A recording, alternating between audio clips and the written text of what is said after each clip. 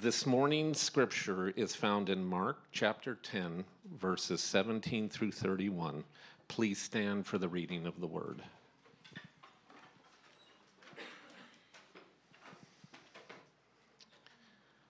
Beginning in verse 17, and as he was setting out on his journey, a man ran up and knelt before him and asked him, "Good teacher, what must I do to inherit eternal life?" And Jesus said to him, "Why do you call me good? No one is good except God alone. You know the commandments. Do not murder. Do not commit adultery. Do not steal. Do not bear false witness. Do not defraud. Honor your father and mother." And he said to him, "Teacher, all these things I have kept from my youth." And Jesus, looking at him, loved him and said to him, "You lack one thing. Go, sell all that you have and give to the poor, and you will have treasure in heaven. And come, follow me." Disheartened by the saying, he went away sorrowful, for he had great possessions. And Jesus looked around and said to his disciples, "How difficult it will be for those who have wealth to enter the kingdom of God." And all the disciples were amazed at his words. But Jesus said to them again, "Children, how difficult it is to enter the kingdom of God. It is easier for a camel to go through the eye of a needle than for a rich person to enter the kingdom of God." And they were exceedingly astonished and said to him, "Then who can be saved?" Jesus looked at them and said, "With man it is impossible, but not with God. For all things are possible with God." Peter began to say to him, "See, we have left everything and followed you." Jesus said, "Truly, I say to you, there is no one who has left house or brothers or sisters or mother or father or children or lands for my sake and for the gospel, who will not receive 100-fold now, in this time, houses and brothers and sisters and mothers and children and lands, with persecutions, and in the age to come, eternal life. But many who are first will be last, and the last first." This is God's word. You may be seated. Alrighty, I told them this morning I didn't want his TED Talk table, so we're going old-fashioned here with the music stand. Again, I've been here from day one at the King's Church. Stephen and I, we reconnected. Literally, we walked in the door of Foothill Church, and he was there, and I'm like, "We played worship together umpteen years ago, and you sold me a guitar case, right?" So ever since then, the rest is history, and my wife and I were in at King's Church from day one, and honestly, it's a privilege to get to open God's Word. Kelly and I were talking like, "Hey, it's the first time preaching here. Is that kind of weird?" I'm like, "You know what? We've got God's Words open. I have some notes that come from God's Word. How bad can it be?" So we'll test that hypothesis here in the coming minutes. So before we just dive into the text, let me just ask you a question. I want you to imagine that you got to meet somebody super famous, super influential, maybe somebody you look up to, God forbid, an Instagram influencer, maybe somebody leading in your industry, maybe one of the richest people in the world, maybe an author or a pastor. And let's just say you got to ask that person one question, right? What would it be? What would you say to that person?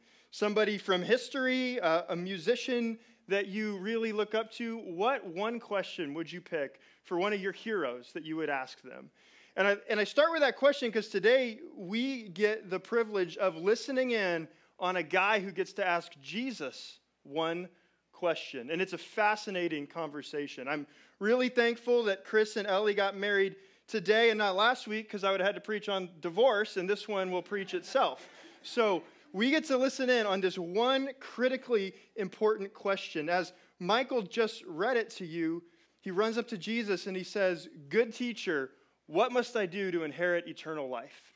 Now, you could go a little bit broader with that question, because it's a question that kind of haunts all of humanity for all time.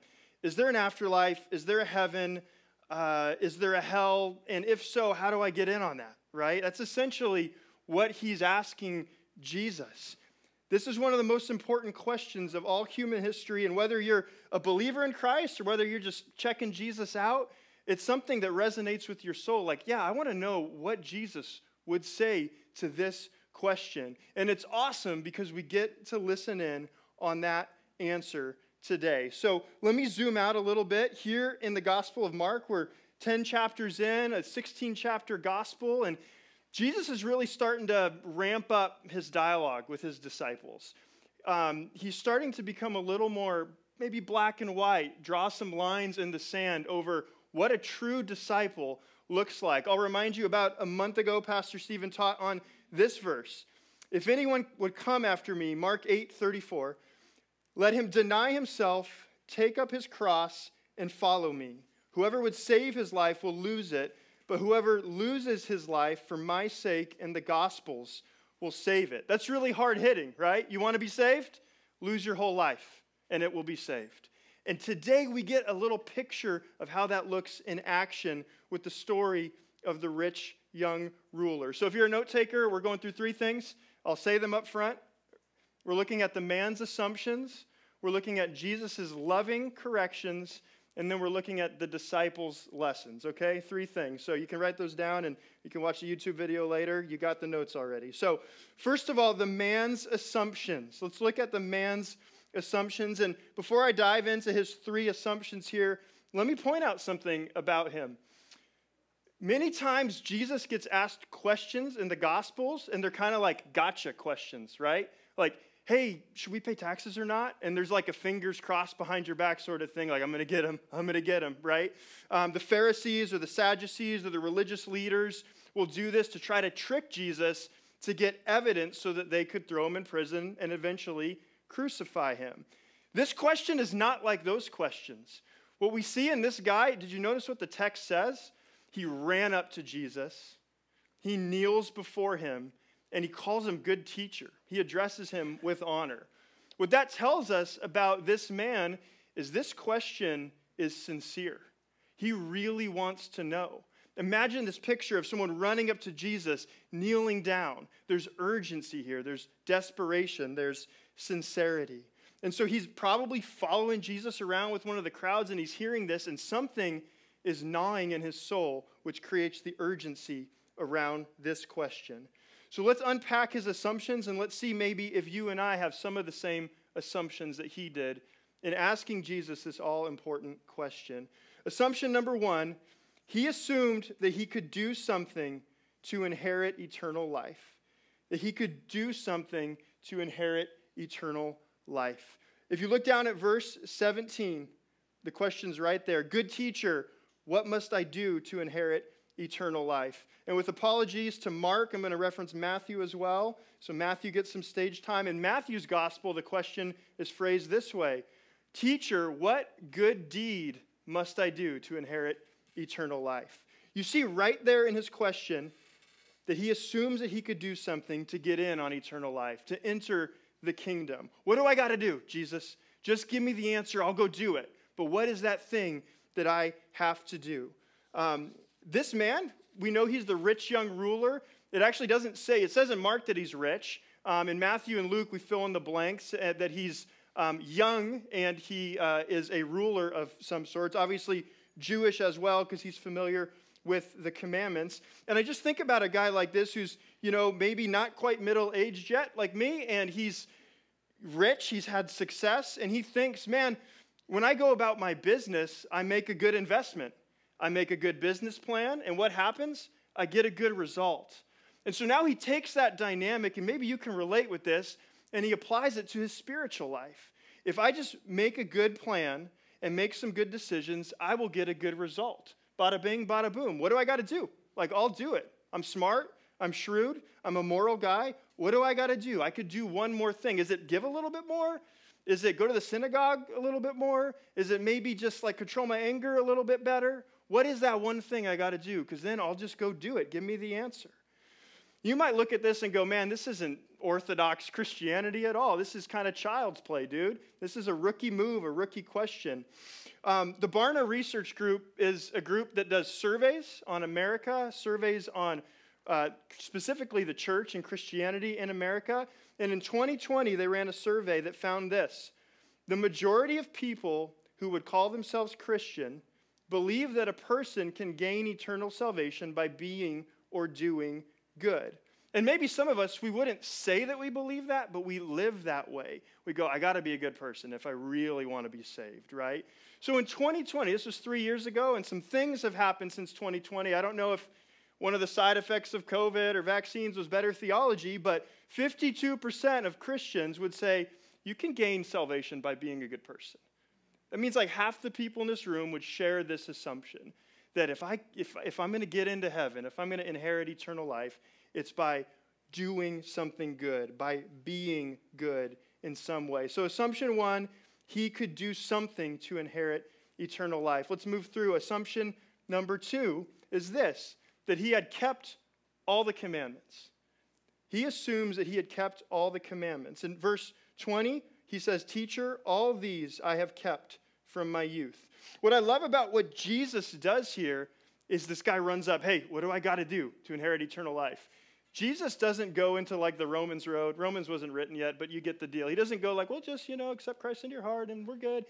What he says is, you know the commandments, man. He gives him an answer. He plays along with him to draw out his heart. So he gives him this answer, you know the commandments, and he starts to rattle some of them off. And he says, all of them I've kept.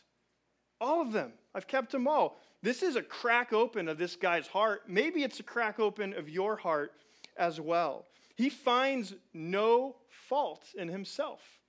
So he goes, I want to know how to get to heaven. I want to know how to inherit eternal life. I know the problem's not me, right? Do you see that? The problem's not my obedience to God's law. That's not the problem, so it's got to be something else. I've kept all the commandments, teacher, all of them from my youth. Not, I kind of am a good guy, not, I've kept most of them, I've kept them all. Whatever the problem is in this man's spiritual life, he doesn't view it as his behavior, his attitude, his character. This brings to mind for me how the Apostle Paul described himself before he became a Christian. When he recounts in Philippians 3 his life before Christ, he writes these words in Philippians 3:6. As to the righteousness under the law, I was blameless. The rich young ruler says, I've kept all the commandments from my youth. Paul says, as to the law keeping and the righteousness there, I was blameless. Now, no doubt Paul and the rich young ruler probably looked pretty good from the outside. Their family probably lined up really nice for family pictures, and the lawn was edged and mowed and the whole thing. But the problem, they didn't think the problem was inside, in their law keeping, in their behavior. So that's his second assumption, that he had actually kept all the commandments. And assumption number 3 here is that he still lacked something. He still lacked something. Jesus, if you look down at verse 21, begins his answer by saying, you lack one thing. You lack one thing. If you go again to Matthew, as he records this interaction, the question is actually, or the young man actually says, all these commandments I have kept, what do I still lack? So even with all of his behavior, even with all of his morality, even with all of his career success, his reputation, his status, his youth, inside he still knew that something didn't add up. Something was still lacking. That's why he asks this question. Something gnawed at him. Maybe he heard the Sermon on the Mount. And something in there was just like, oh man, I'm not that. But I do all the good things. What do I lack? This reminds me a little bit of Solomon, who wrote Ecclesiastes. And he became rich and young and had everything. And Ecclesiastes 2, it's this awesome description, honestly, of the American dream. I built gardens, I built houses, I had servants, I had money, I had entertainment, right? Not Netflix, but still entertainment in some way. And Solomon actually goes, it was a chasing after the wind. Something for Solomon didn't add up. He still lacked something. The rich young ruler, with everything he had going for him, even being a really moral person, he still lacked something. So I want to ask you, before we move on to Jesus' loving corrections, do you see yourself at all in these assumptions? Do you see yourself at all in this man's value system?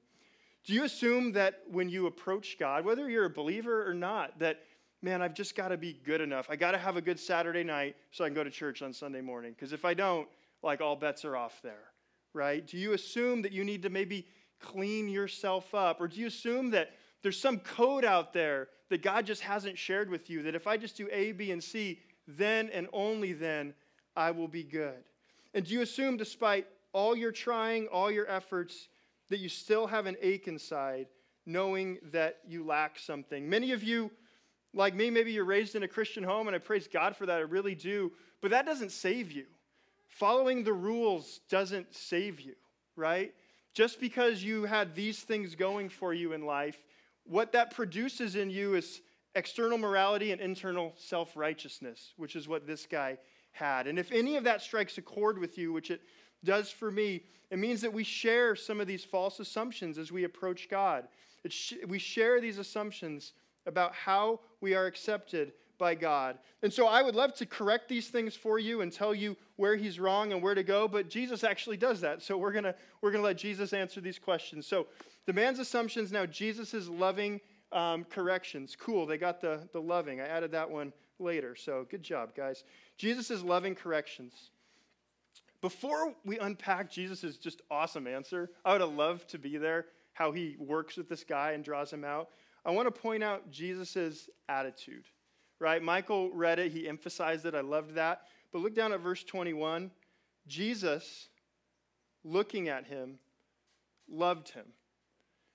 Jesus, looking at him, loved him. One commentator said this is the only time in the Gospel of Mark it says Jesus loved somebody. It's not that Jesus didn't love anybody else in the Gospel of Mark. It was just that Mark wanted to emphasize right here that this response was out of love for this man. The word for look actually suggests like a purposeful intent gaze, not like a passing glance. Like Jesus isn't going, okay, a couple more reels. Yeah, what's the question, right? It's an intent. I'm focused on you. I'm focused on your question. My heart is for you as I answer this.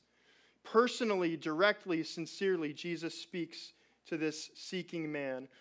What I love about what's about to come is what Jesus says, many of us don't have a category for as loving. If we pulled the room or we walked into these neighborhoods over here and we said, what's the love of Jesus like? What is the love of Jesus like? We would hear things like, well, it's affirming, it's encouraging, it's like a wind in your sails, it makes you feel really good. And I'm not saying that Jesus' love isn't encouraging or it's not a wind in your sails or it's not empowering. It certainly is those things. But do we have a category for the love of Jesus not affirming you? For the love of Jesus disagreeing with you? For the love of Jesus pushing back on you so hard that you walk away like this guy, disheartened and sorrowful? Do we have a category for that? Because that's a biblical category for the love of God and the love of Jesus. That he may do something to you, say something to you that leaves you sad and sorrowful. And we don't view that as loving in our culture. Jesus perfectly embodies that Ephesians 4 phrase, speaking the truth in love. Or Job 5 says this, he wounds, but he binds up. He shatters, but his hands heal. And Proverbs 27 says, faithful are the wounds of a friend. Jesus, as a great friend here, wounds this man. He gives him a very hard, very direct call. And it says that he did it while loving him, that this was a loving call. So one quick side takeaway, Jesus loves you enough to disagree with you. He loves you enough to disagree with you. Now let's unpack his corrections. That was for free. So correction number 1, no one is good. His first correction to the rich young ruler is that no one is good. Mark 10:18, look down at the verse. Jesus said to him, why do you call me good? No one is good except God alone. So this guy thinks that he could do something more, and he thinks he kept the law and kept all the commandments. And Jesus says, why do you call me good? No one's good. Now there are 2 implications from that. 1, only God is good. You aren't good. The second implication is Jesus is that good God. He's not saying, Jesus isn't saying, hey, I'm not good. Don't call me good. Jesus is saying, why do you call me good? Only God is good. Connect the dots, sir. So Jesus corrects him by drawing this line in the sand. So the way we think about morality and behavior and who's good and who's bad is really based on comparison, right? So I'm kind of better than that guy, not quite as good as her, way better than him, right? That's how we do it. And so he comes up and says, I've kept all the commandments, good teacher. And Jesus goes, no one's good but God alone.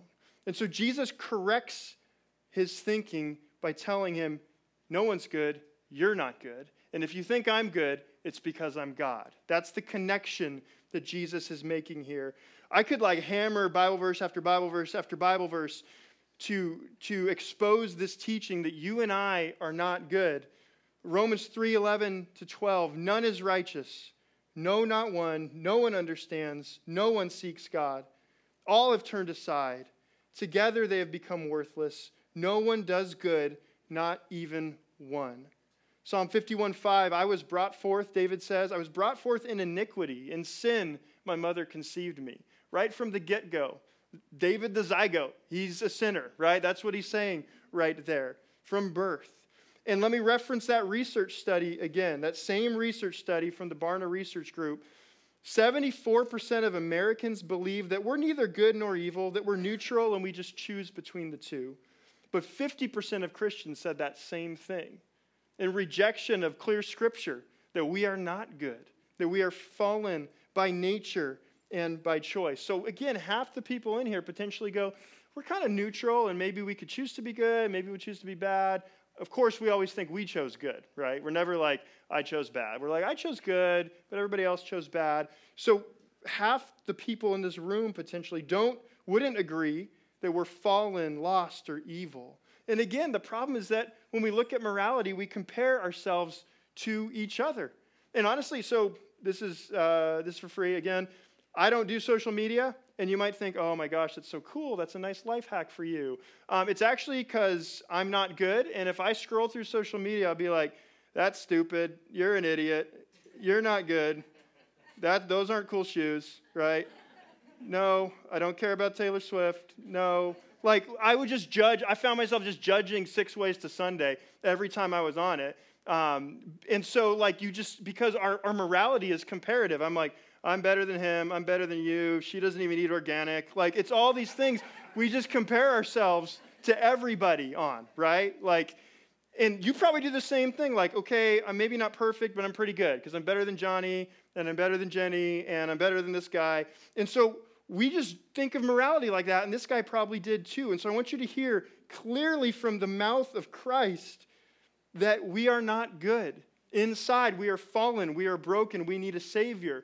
It's not that we're neutral and we have the tools to reach up to God. It's that we're not good, we're fallen, and all hope is lost. So this guy asked Jesus the question, how do I get eternal life? And it starts right here, by realizing that you're not good enough, and only God is. That's Jesus' first correction, that no one is good. Correction number 2 is this. You don't keep all the commandments. This is obviously a related point, but I want you to see how Jesus does this here. Correction number 2, you don't keep all of the commandments. So Mark 10:21 and 22, listen what Jesus says. He says, go, sell all that you have and give to the poor. You will have treasure in heaven, and come follow me. And then the guy walks away disheartened. So I want you to follow me on this point. Jesus doesn't come at the guy and say, hey, you don't keep all the commandments. You just said you did. You don't. Wrong. Owned, right? Jesus doesn't do that. What he does is he gives him a challenge. He says, okay, you want to inherit eternal life. Why don't you do this? Go sell everything you have. Just give it to the poor and come follow me. And the guy refuses to do it. He's like, I can't do that. So instead of telling him that he doesn't keep all the commandments, Jesus shows him. Because commandment number 1 is this. You shall have no other gods before me, right? So what does Jesus do? You shall have no other gods before me. Let's start with commandment 1. Why don't you sell your money, or sell everything you have, give all your money away, and then come follow me? There's your first test. And he goes, not a chance. What that shows about his heart is he worships money above God. He could say he worshiped God, but when push came to shove, he would rather part with Jesus and keep his stuff than part with his stuff and gain Jesus. He didn't keep all the commandments. And Jesus doesn't tell him, he shows him. Your true God, your true idol is your wealth and your stuff. There's no doubt that his behavior was good. Maybe this cat tithed more to the church than anybody else. But it wasn't about internal worship for him. It was about external righteousness and morality. Because at the end of the day, he would not part with his stuff when Jesus called him to do so, which showed that was what he worshiped, even above God. Billy Graham, he's an up-and-coming pastor. You should Google him sometime. He has a really insightful summary of this story. He says this: the young man came with the right question to the right man and received the right answer, but he made the wrong decision. And he did that because he didn't worship God above all else. He worshiped his money. He worshiped his stuff. So correction number 2, you actually don't keep all the commandments. Correction number 3 from Jesus: salvation is submission to the king. Mark 10:21. I don't want us to skip over this because we kind of latch onto the, oh man, he told him to sell all his things. Like, that's kind of crazy. Do I got to do that? I got some cool socks or whatever. Do I have to sell those? And no, salvation is submission to the king. Mark 10:21. Come, follow me. I would submit to you that this is actually the heart of Jesus' answer to the question. What do I got to do to inherit eternal life? Come, follow me. The reason he brings up the money and the stuff and the possessions is because he knew that in that guy's heart, he wouldn't leave that stuff to come follow Jesus. So if you're looking for the short answer to the question on how to inherit eternal life, it's follow Jesus. That's the answer, right? So there's a negative call and a positive call here. Get rid of all your things. Get rid of the things you love more than me. And come now, follow me. Salvation isn't walking an aisle, praying a prayer, raising a hand. God may have used those means to save some of you, but what I want you to see here is that for Jesus, salvation is submitting to him as Lord, right? There's this old, I forget who said it, but so my name's Ryan Mann, and you can't say to me if I come to your house, I want Ryan to come inside and Mann to stay outside, right? But I'm Ryan Mann. That's who I am. And when we split Jesus up like this, I want you to give me eternal life, but I don't want to follow you. It's splitting Jesus up. He is Savior and he is Lord. And we see here that the rich young ruler would not submit to Jesus as Lord. So let me really quickly address this question on the stuff. So are Christians supposed to sell all their things? He says, hey, if you want to inherit eternal life, he kind of gives them an answer. Go sell all your stuff, give it to the poor. My answer to that is maybe. If your things prevent you from following Jesus, then maybe. Maybe you need to sell your things. Maybe you need to sell some things. If Jesus would ask you to leave something to gain him, and you would go, that's a tough decision, then yeah, maybe you need to get rid of that thing. For sure, whatever it might be, whether it's money or stuff or whatever. In this encounter, Jesus, I think, is getting personal with this guy. And so I would just ask you to fill in the blank for you. That Jesus asked this guy, hey, in order to follow me, you got to sell all your things. You got to get rid of it all. Because Jesus knows he loves it more than he would love Jesus. And so for you, that might be something else. The condition of your heart might be something different. What would keep you from surrendering to Jesus to follow him? So don't breathe a sigh of relief just because I'm saying, hey, you might not have to sell all your stuff. You're like, sweet. Don't rest easy there. If Jesus came to you today and said, hey, I want you to leave that job, it's not been good for you. The reputation, the cutting of corners, the lying that you continually do to get ahead, I want you to leave that. Hey, that relationship, whenever you're around those guys, you know what happens. I want you to leave that. Hey, that device, not good for you. I want you to leave that. And if you would double clutch on that and go, I don't know, man, that's kind of crazy. Remember, even a couple weeks ago, it's better to enter heaven with one eye than it is to enter hell with two eyes. Gouge out your eye if that's what it takes, right? What would prevent you from following Christ, leaving a friendship, a possession, a career, a behavior? Hey, no matter what, I've got to have attention on me. I got to have the attention on me in social circumstances. I got to brag about this, that, or the other. What would it be where you would go, that's a hard call on me? Maybe it's not money and things. Maybe it is. Maybe it's something else. Maybe it's a behavior. Maybe it's a habit. Maybe it's a practice. And I would say is even if you're a true believer, that's the question of discipleship every day. What things is God asking me to turn from so I can worship him more fully and follow him more effectively? So what would he tell you to leave? What would the Holy Spirit bring up to your mind on a passage like this? And I'll just let you and God handle that question together. So those are Jesus' loving corrections to this guy. Our takeaways for today, third point, the disciples' lessons. The disciples' lessons. And there are two. And this passage is so rich. Like, I had lunch with Stephen this week. I'm like, I don't even know, man. Like, this is so good. We can take it like 18 different ways that are all amazing. So here's our two main takeaways for today. So the disciples' two lessons. The first one is this. Salvation is only possible with God. Salvation is only possible with God. Mark 10:26, so the guy walks away. Now Jesus got his boys around him, right? They're breaking it down together. Jesus says basically, it's so difficult for the rich to enter the kingdom of heaven. And then Jesus ups it. He says, it's so difficult to enter the kingdom of heaven. Like full stop. And then in verse 26 and 27, the disciples, it says, they were exceedingly astonished, and they said to him, then who can be saved? It's a great question. Who the heck can be saved? If it takes leaving everything to follow you, who can be saved? Jesus looked at them and said, with man it is impossible, but not with God. All things are possible with God.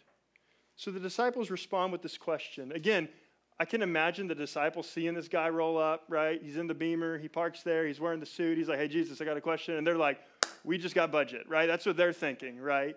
We got funding to do this ministry thing. And then Jesus sends them away a few minutes later, sad and sorrowful. And then after that, they're going like, that was a stupid ministry move, Jesus. Like, we could have really used that. Who can be saved? Like, with that sort of a question. Jesus doesn't actually say, well, that guy was rich, so if you're really poor, you can be saved. He says, that guy was young, so if you're really old, then you can be saved. Sorry, I thought of making a joke about my dad's age, and then I stopped, and then I told you that I was thinking about that. So there you go. If you're a ruler, you can't be saved, but if you're not a ruler, then you can be saved. You just don't be like that guy on the outside. Jesus doesn't say that. He doesn't say, okay, well, the conservatives, they can be saved. Oh, the progressives, they can be saved because they actually do stuff. Okay, like the homeschoolers, they're in, right? He doesn't say, well, these people, or the kids from Christian homes, they're in, right? Or, hey, the Calvinists can be saved, the Arminians can be saved, or whatever, fill in the blank, right? He doesn't start to rattle off like a list of, well, if you meet this general criteria, if your LinkedIn profile says this, you're in. The algorithm matches you to salvation, right? He doesn't say that. He says, with man, it's impossible. It's totally impossible.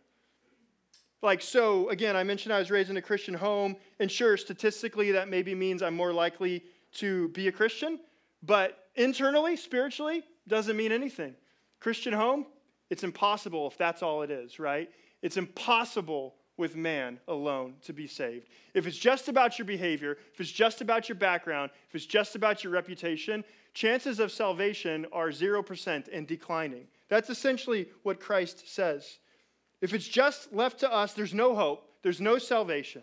With man, totally impossible. But what's the hope? He says, but with God, all things are possible. With God, all things are possible. The rich guy can be saved. The Pharisee can be saved. The Roman soldier at the foot of the cross can be saved. The self-righteous person can be saved. The crazy, rampant sinner can be saved. The prostitute can be saved. The tax collector can be saved. With God, it's possible. Here's what that tells us. This statement tells us it's impossible with man, so nobody is good enough to be saved. I don't care. I don't care if you go to seminary. I don't care if you get a doctorate in theology. I don't care how long you've gone to church. I don't care if you're here at 7 a.m. I don't care if you buy the best donuts for the church. I love the donuts, don't get me wrong. But those things do not amount to a higher chance of salvation. No one is good enough to be saved. But the statement that all things are possible with God means no one is too hard for God to save. So you got to pass, right? Introduce yourself to Jesus' friends. One of them's a terrorist. One of them's a tax collector. Follow Jesus around the Gospels where he's forgiving prostitutes and he's welcoming them to wash his feet and honoring them. There are unclean people according to the law, and Jesus heals them, calls them clean, welcomes them back into community. No one is too hard for God to save. And I'm even talking about that person that just popped into your head. No one. If you think there's someone in your life too hard for God to save, you don't get the full weight of that statement. With God, all things are possible. The first step to making it happen is realizing that you can't make it happen. Salvation is possible once you realize that with you, it's impossible. It's impossible with man. And that brings us, salvation is only possible with God. That brings us to our final point, that following Jesus is worth it. So I don't know where you're at. I don't know if you're a believer or not. I don't know if you're checking Jesus out for the first time. You saw a sign, you're like, that's a cool logo. What is that? Is that a day spa? I'll go in there. Oh gosh, they're singing. Okay, I guess I'll stay. It's awkward to leave. I don't know where you're at. If you're following Jesus and you need encouragement, if you're wondering, is all this real? I just want you to end with the truth that following Christ is worth it. I want you to think maybe of a time when something exceeded your expectations. I'll tell you a story. Pastor Steve is not here, but you still get a food story for the day. So I ate one time, well, actually 2 times now, but Wagyu beef, a steak Wagyu beef. And I opened the menu, and I'm from Chino, right? So I'm like, hey, where's Salisbury steak or whatever? Like, you got a good grilled cheese? And there's a piece of steak that says Wagyu. And, I don't even know how to order it because I'm from some backwoods town with a lot of cows, right? So I open it up. I go, well, that's like, more than I made the first year at my job, but that looks good, right? And it's not fish, so I will eat that. And you assume it's going to be pretty good, and it exceeded all expectations. I about literally died and went to heaven my first bite, right? I was like cutting it with like a straw. It was so good, right? It exceeded all expectations for me. It was so worth it. I don't care what the price, and well, what also wasn't my money, besides the point.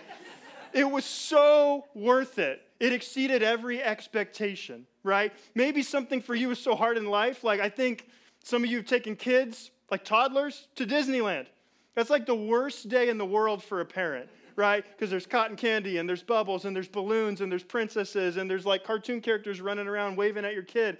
And you're just about to die by the time you hit like the 18th floor of the structure. And then you look back at the pictures and you're like, oh, sweetie, it was so worth it. That smile, that light up thing that is making noise right now, it was all so worth it. It's just so worth it, even though all the work you put in, all the sacrifice you put in. And I want to submit to you that it's the same dynamic with following Christ, that it's worth it. And let me share, now you're hungry, right? So let me bring it back to the text here really quickly. Peter says this in verse 28. He says, they're breaking this whole conversation down. He goes, see, we've left everything and followed you. What's he doing there? He's like wrestling with the whole story, like you sent that dude away and what happened? And then the light bulb goes on and Peter, he's ready, fire, aim with his mouth. Like he just like says it and he goes, well, he left, but you know who didn't? We left everything to follow you. So like we did pretty good, right? Like we sacrificed a lot to follow you, Jesus. And I want you to look at what Jesus says and how he answers him. Mark 10:29-31, Jesus says this. Truly I say to you, there's no one who has left house, brother, sister, or mother, or father, or children, or lands, for my sake and for the gospel, who will not receive 100-fold now in this time, houses and brothers and sisters and mothers and children and lands, with persecutions, and in the age to come, eternal life. I can't go through that word by word at this time, but what he says is, yeah, you left a lot of things, but nobody who leaves those things for my sake doesn't get blessed back. He says you're actually going to get blessed back now in this time 100-fold and then in eternal life. In short, what Jesus is saying is following me always pays off.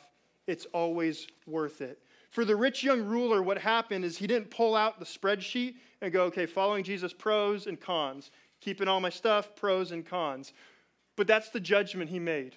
Following Jesus isn't worth it. That's the judgment that he made. And Jesus says to his disciples later that nobody who sacrifices for me doesn't end up getting blessed 100-fold in the end and in eternity. So How does this work? This is true for the believer to help us keep going. It's true for the unbeliever if you make the decision to follow Christ for the first time ever today. So we might leave behind money or a career, but we're blessed with the richness of the joy and peace of God. We're paid back 100-fold right there. We leave behind certain relationships, friendships, sometimes for some of you, even family relationships. But we're blessed with the deeper fellowship of the family of God. We leave behind certain pleasures of this world, and we gain the pleasures forevermore at the right hand of God. We leave behind our earthly, frail identity that changes with the seasons, and we gain a heavenly, unshakable identity in Christ. Following Jesus always pays off in the end, whatever it might be. Whatever you turn your back on, whatever you sacrifice, always pays off in the end. Now, if you're like me, as I worked through this passage this week, this is hard. Jesus has drawn lines in the sand. Honestly, to me, it even sounds impossible. I can't be good enough. I can't save myself. I can't even abandon all the things that Christ would want me to abandon perfectly. I can't sacrifice like that. Well, in the next passage, spoiler alert, Jesus talks about his death, and he foretells it again to his disciples. There's only one who turned behind all of his riches and sacrificed everything perfectly. It wasn't you, it wasn't me. Jesus had the riches of heaven. He sacrificed it all to come down to earth, to give his life, to save you and to save me. Only one person did that perfectly. Even if the rich young ruler, if we had an alternate ending where he said, yeah, it sounds good, he wouldn't have sacrificed perfectly. He may have had some lapses, just like you and I do. But Christ sacrificed perfectly. 2 Corinthians 8 says this, and then we'll wrap up here. You know the grace of our Lord Jesus Christ, that though he was rich, for your sake he became poor. Philippians 2 says, even though Christ was in the form of God, he didn't count equality with God a thing to be grasped, but he emptied himself. He was born in the likeness of man, and eventually he submitted to death on a cross. Christ turned on the riches of heaven, sacrificed perfectly so that you and I can have eternal life if we submit to the call to come and follow me. Let's close in prayer. Heavenly Father, I thank you for the truth of your word, and I thank you for big, sweeping statements in Scripture. I thank you for glimpses into Jesus' conversations. And I ask by your Spirit that you would help us to turn from everything and follow you, whatever it might be. Help us to see by your Spirit in the eyes of our heart that you are worth it. Help us to see both the joy of following you now, even with persecutions, and the joy of being with you forever in heaven. I ask that you would lead us, not just as individuals, but as a church body, to embody that truth together so that the world will look and say, those people are different. I pray this all in Christ's name. Amen.